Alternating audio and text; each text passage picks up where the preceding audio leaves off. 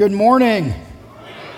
Man, wasn't it cool? I love to see people training and learning and honing their skills. Noah is one of our guys here at Community, but so cool to see him lead worship, and that's a thing that he wants to do for his future, absolutely. Noah, great job, man. Love having you do that. And he's been part of the band for a while, but great to see him stepping out and developing those skills. Let me ask you a question. Have you ever had an issue with something mechanical? Now, have you ever had to take it to a mechanic and explain what was happening? You know what? My car is doing, you make the noise, whatever your car has been doing, eat or squeak, crunch, grind, whatever it is, and you try to explain it to the mechanic, and they say, okay, well, thanks, we'll keep it for a few days, we'll figure it out. And then a few days later, they call you and they say, it runs perfectly. We can't find anything wrong with this vehicle. Has that ever happened to anybody else? You know it's messed up, and you know that they probably know that it's messed up, but just because they can't find it, they say that it's not messed up. I had that happen to me over the past few weeks with a zero-turn mower. And, I bought it used last year, and it runs great, and it cuts great, and it is great. But last year I went to cut our 3-acre yard that we had purchased because I thought that was going to be peaceful, which you find out 3 acres is a whole lot of yard to have to cut. Anyway, I went to cut our yard last year, and I'd cut it, and I'd get off, shut it down, open the gates to put it away in our backyard, and then nothing. It wouldn't turn. No noise whatsoever. No power, completely dead. Well, this year I broke out the mower because you got to break out the mower when your grass is this tall at this point, and tried to cut the grass, and it started, and it did great. But it did the same exact thing. I shut it down to open the gates to put it away, and it wouldn't start again.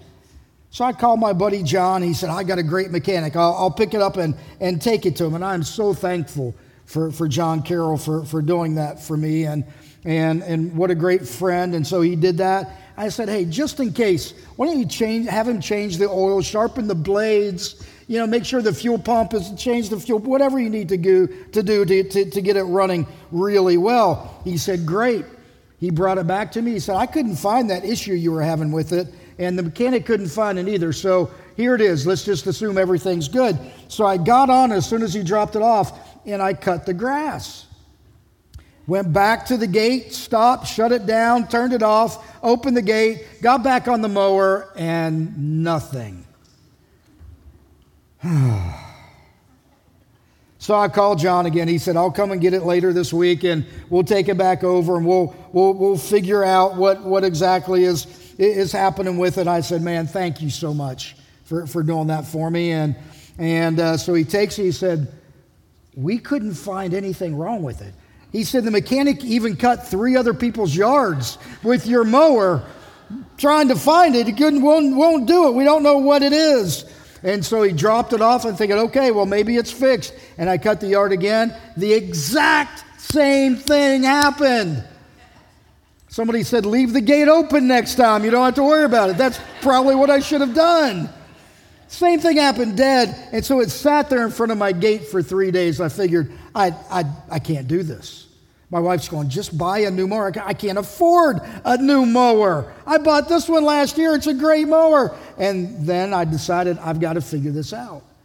So I dug into it. Started digging in, started trying to figure out what it could be and what was happening. And I took that frustration and I asked questions, and I dug deep into the right places until I got some answers. And guess what? It's running. Now, if you know me, you know that's a major miracle. God just did that because I am not mechanically inclined whatsoever. So God did all that, but it's interesting how that works, right? It's the same way that our faith works. Our lives are messed up, and we try everything to get the problems worked out, but until you're fed up until you're so frustrated that you can't stand it anymore, until you're ready to ask questions in the right places and dig deep into the one who can change you, your life will never turn around. You have to be at that point before it does. So how do we do that? Well, for the mower, I used Google, mower blogs, and YouTube. All right, and I figured out what it was, all right? And so that was good. For our personal lives, I used the Bible, the church, and Jesus. Now understand, those are the places that we find answers. It's interesting because whenever you're truly searching for answers, they're there to be found. We just have to be at the point where we're willing to look in the right place and to dig them out. It's great to see how Jesus used the Bible to answer a lot of questions for people. I mean, he directly quotes so many Old Testament scripture. He uses the Bible to defend himself whenever he's in an argument. He just quotes scripture. He got through the temptations by quoting scripture. If you want your life to turn around, guess what you have to do? You have to start reading. You have to start memorizing. You have to start using those words that God has put there for us. Now, I understand that's challenging.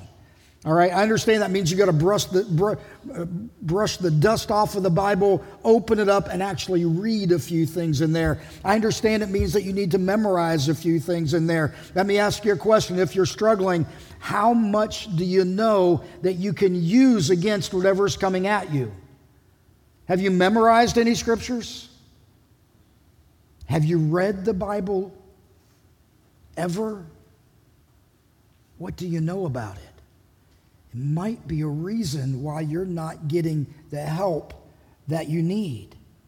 Now, we need to understand that the scripture that Jesus was quoting was Old Testament. All right? That's the Old Testament. That's something that a lot of us are just going, man, I don't want to go there. I don't want to figure that out. But it's the Old Testament. And because Jesus uses it, it validates it. It means it's important. Because I want to model my life after Jesus. What Jesus did, I want to do. And Jesus used the Old Testament scripture, so that validates it. And because Jesus believed it, I believe it. So what about the New Testament? That's Matthew through Revelation. What about that? The New Testament was what Jesus was living as he's teaching the Old Testament scriptures. The New Testament is all about Jesus while he's here on this earth. The Bible is a library. Remember how many books are in the Bible? 66 books. We had a little controversy on this last week. How many Old Testament books? Don't put it up yet. How many Old Testament? 39. How many New Testament books? 27. If you can do a little bit of math, you got that, all right? 39, 27, 66. We got it. All right, there are 40 different authors. It was written on 3 different continents in 3 different languages, Hebrew, Greek, and Aramaic, but it has this incredible unity about it. I mean, if you want to look for discrepancies in the Bible, places where it contradicts itself, you're hard-pressed to find anything. You can create a couple things, and you can make a few things seem like they're contradictory, but in reality, when you study them, they're not. All right? So how can we still use a book that was written thousands of years ago? We use it because it's true. It just is true. Just because something is old doesn't mean it's not valued anymore. Doesn't mean it's not important anymore. Doesn't mean that it's not true anymore. And we need to hold on to that. Read through it sometime. You're going to figure out when you read through the scripture that there's an answer to any situation that you're dealing with in your life. And I mean any situation. You may not like the answer, but the answer is there. 2 Timothy 3 says this: all scripture is inspired by God and is useful to teach us what is true and to make us realize what's wrong in our lives. It straightens us out and teaches us to do what is right. And I have people tell me all the time, listen, Scott, I believe Jesus. I think he's a great teacher. I love his teaching. I just don't buy into the Bible thing. I mean, I just don't buy into it. let me be very plain with you. If you don't buy into the Bible, then you don't buy into Jesus, because Jesus was teaching the Bible, and Jesus is the New Testament of the Bible. It's the bottom line. You can't say, I believe in Jesus and don't believe in this, because Jesus believed it. And if Jesus believed it, you need to believe it. And if Jesus lived it, we need to live it. Acts 2:22 says this, men of Israel, listen to this. Jesus of Nazareth was a man accredited by God to you by miracles and wonders and signs, which God did among you through him. As you yourselves know, God has raised this Jesus to life, and we are all witnesses of this fact. Jesus' teachings are based on the Scripture. He's either using a direct quote from the Old Testament, a reference to the Old Testament thoughts, or he's summarizing an Old Testament teaching. That's where Jesus got his material from. Because Jesus believed in the Bible, we need to believe in the Bible. I love how he took Old Testament teachings and then he took everyday life situations and he combined them into his teaching methods. It's genius. It really is when you look at it. Let's look at a few of the parables that Jesus taught. The first one is Luke 8, 4 through 15, and that's the parable of the seeds. All right? Here's what it says. And when a great crowd came together and people from town after town came to him, he said in a parable, a sower went out to sow his seed. And as he sowed, some fell along the path and was trodden underfoot, and the birds of the air devoured it.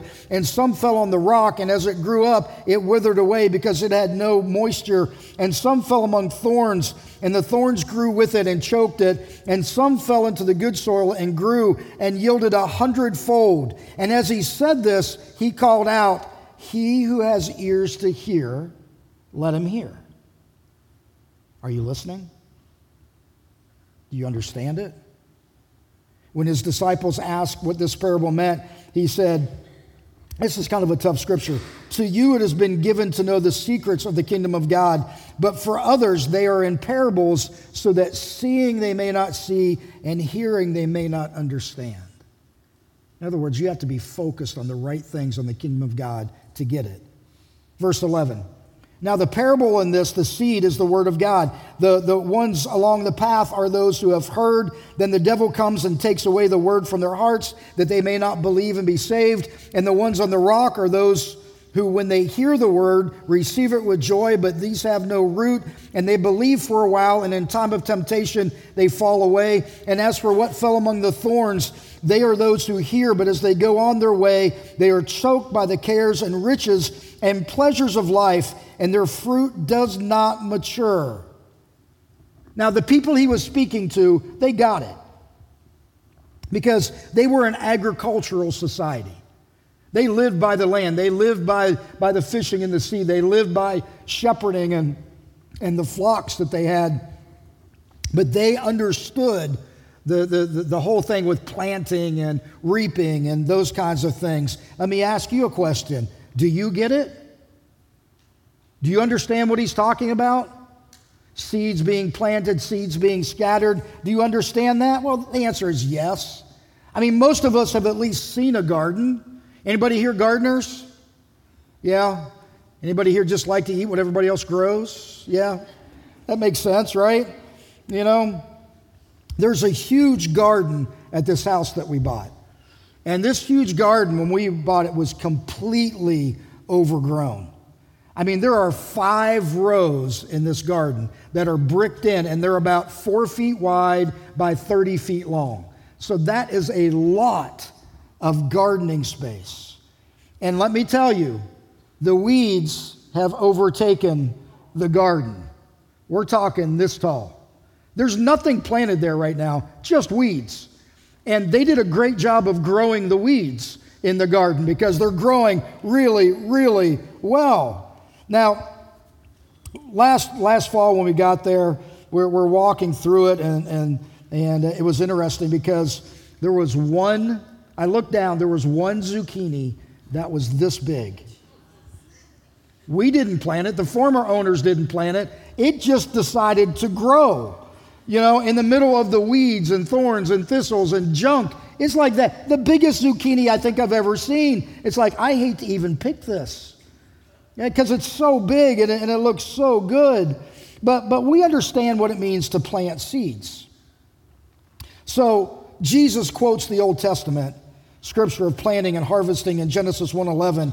He says this, "Then God said, let the land sprout with vegetation, every sort of seed-bearing plant and trees that grow seed-bearing fruit. These seeds will then produce the kinds of plants and trees from which they came," and that is what happened. He used these deep spiritual truths in very simple ways. Do you get the thing about planting a garden? Yeah, we all get that. We can all relate to that. And Jesus uses that. He says, the seed that you're planting is the Word of God. Jesus believes it. I believe it. The Word of God, it's right there. It's the Scripture. It's the Bible. And when you see that, you have to ask yourself this question. You read through this parable, which soil are you? Which one? Are you the seed that falls along the path, or those who have heard, and then the devil comes and takes away the word from their hearts, that they may not believe and not be saved? Is that you? Maybe. Maybe that's where you currently are. Are you the ones on the rock, those who, when they hear the word, they receive it with joy, but they have no root, and you believe for a while, and then in a time of temptation, you kind of fall away? Is that where you are? Are you what fell among the thorns? Are you one of those that hear, but as you go on your way, you're choked by the cares and riches and pleasures of life, and your fruit, what you're able to do with your life, just never matures? Or are you some that fell on the good soil, and you grew, and you're yielding 100 times the profit? Is that you? You see, Jesus is asking you which one you are so that you can change. Here's the difference between us and this parable. The parable, they're seeds. They're falling where they will, and you get to decide which soil you are in that parable. But listen, you can change which soil you are.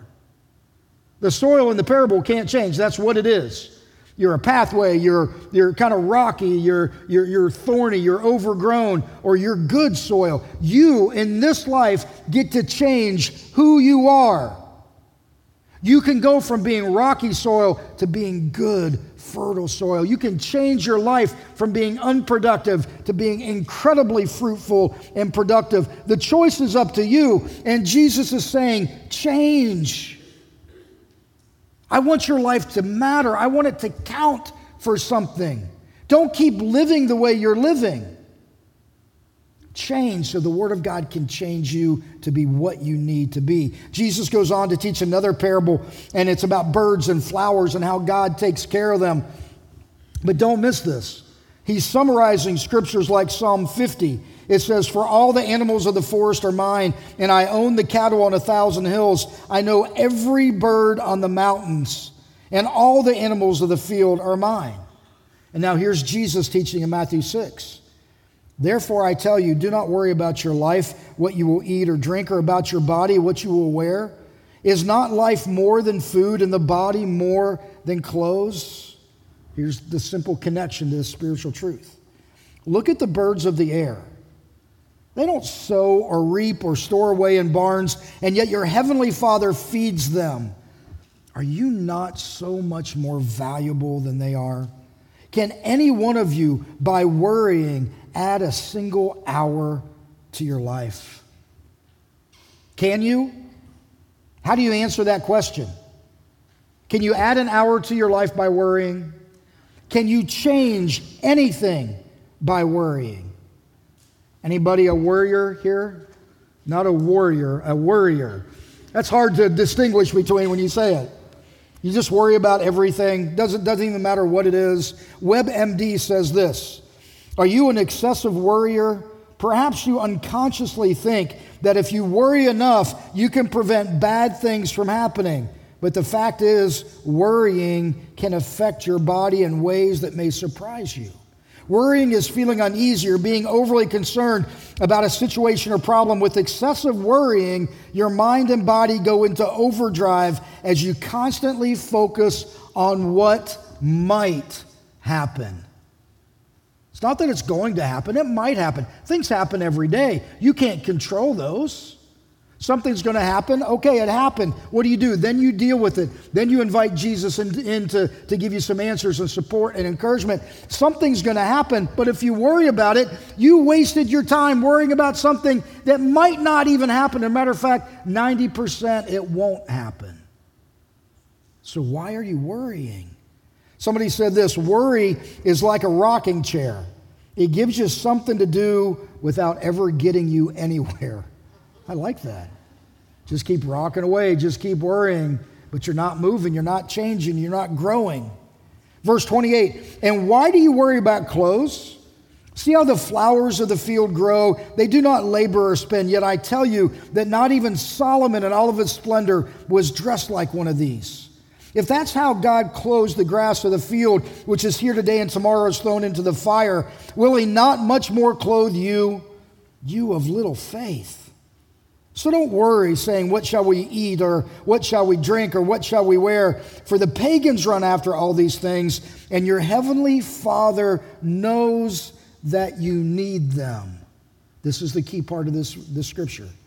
Seek first his kingdom and his righteousness, and all these things will be given to you as well. Therefore, do not worry about tomorrow, for tomorrow will worry about itself. Each day has enough trouble of its own.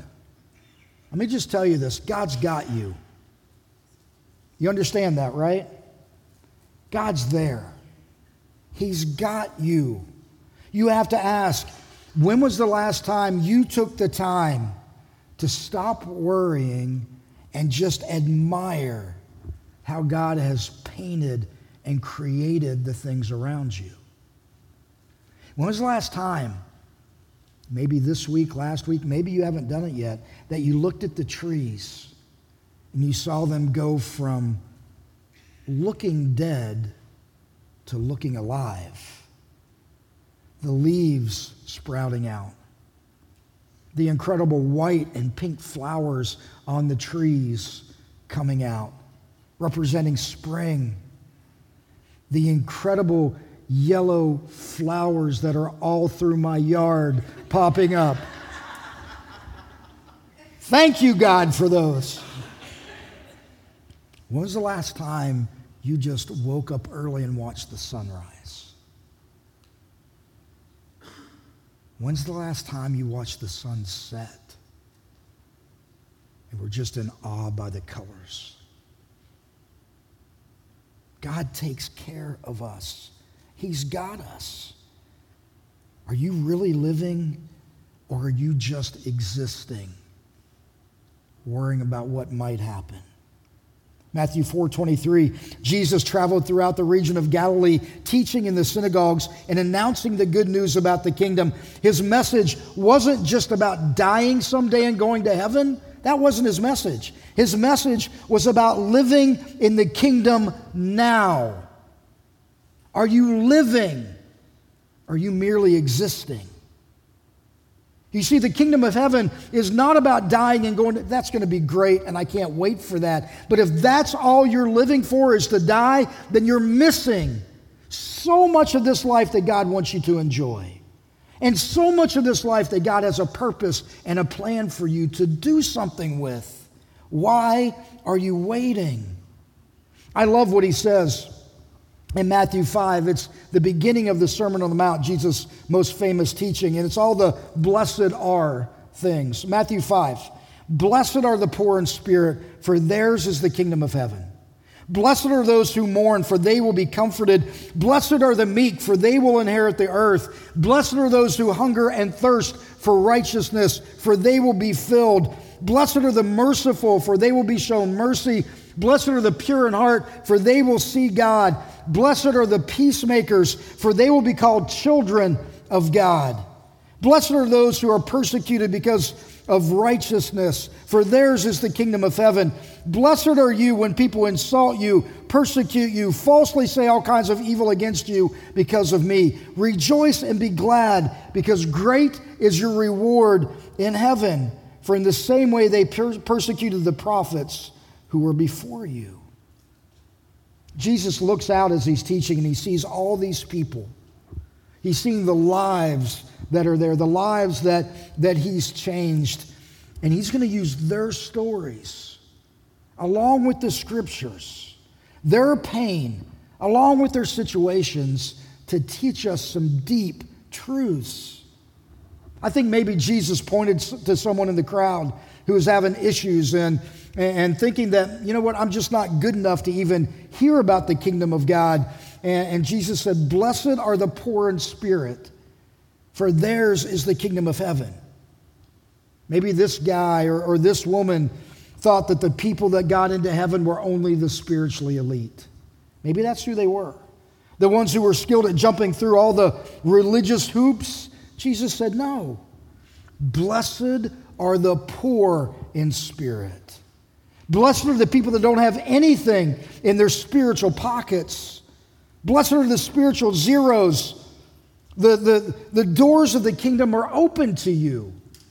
If you don't know anything, God still wants you and you're still invited. Now, do you understand how incredibly radical that is?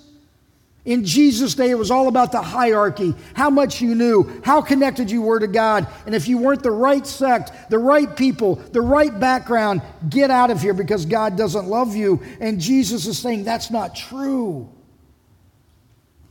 Then maybe Jesus turned and saw someone else in the crowd who had a huge hurt in their life. Maybe he pointed to a mom and a dad who had recently buried a child. Maybe he pointed to a widow that just lost her husband. Or maybe he pointed to someone whose marriage just ended. Saw someone that had lost everyone in some type of disaster. People who were so sad that they thought nothing could ever comfort them. He points to them and he said, blessed are you who mourn, because you're going to be comforted in my kingdom. When you start following me, I'm going to give you a peace that passes understanding. I want to invite you into a kingdom where there's this supernatural kind of comfort from God, because God's a specialist at turning you around. And then maybe Jesus looked around and saw some shy people in the crowd, the people that won't look at you when you walk past them. Maybe that's some of you that step off of the sidewalk when somebody's walking down the sidewalk. We tend to call that as a meek kind of person. And that's not a great definition, because that's not what meekness is. But maybe you get that idea. We think meek equals weak. Jesus said, blessed are the meek, for they will inherit the earth. Blessed are the ones that don't feel like they have it together, because I'm going to take care of you. And then maybe Jesus saw some people who were just complete failures, and every day they woke up and they lived with this regret. I can't believe I did that. I can't believe I was there. I can't believe I lived that way. So many regrets and so many mistakes and so much junk. And Jesus said, blessed are you who hunger and thirst for righteousness, who wish that you could have that, because you're going to be filled. I'm going to provide that for you. And maybe Jesus saw some people that just typically get taken advantage of because they're always showing mercy to everyone around them, no matter what those people do to them, no matter how they treat them, no matter how they live. Maybe you're the person that just shows mercy to everyone, no matter what. And Jesus says, blessed are those who just flow out with mercy. For the people that are jerks, for the people that are hateful, for the people that are spiteful, because you're going to be shown mercy in the kingdom of God. You're going to be okay. You're going to understand what that means, because that's who you are. And you start to get this idea of what's happening in the crowd. Jesus is using person after person after person after person. Their life situations and Old Testament scriptures to teach deep, deep truths. And please don't miss this. Jesus wants to turn you from where you are into where you need to be. Jesus wants you to live out the exact life that he has planned for you. This productive, healthy, vibrant life of impacting everyone around you. He wants you to live that out. But you're not going to do it if you're simply sitting back thinking, God, whatever. I'm not going to search, I'm not going to seek, and I'm not going to find anything about you. I'm just going to live in this state that I'm in and expect something to change, but never be willing to let God change you from the inside out. Seek and you'll find it. Jesus says, come to me and I'll take your burdens, I'll take your pain, I'll take everything in your life that's not okay, and I'll turn it into something fantastic. You just have to be willing to do that. Father God, I pray for everyone in this room right now, and God, everyone online, may you allow them to open up and see you for who you are. To see that we're not waiting to die to go to heaven, but God, that we want to live heaven on earth right now, that we want to make an impact, that we want to make a difference. God, allow us to see those differences that we can make. Break us out of where we are and give us new life. I pray that in Jesus' name. Amen.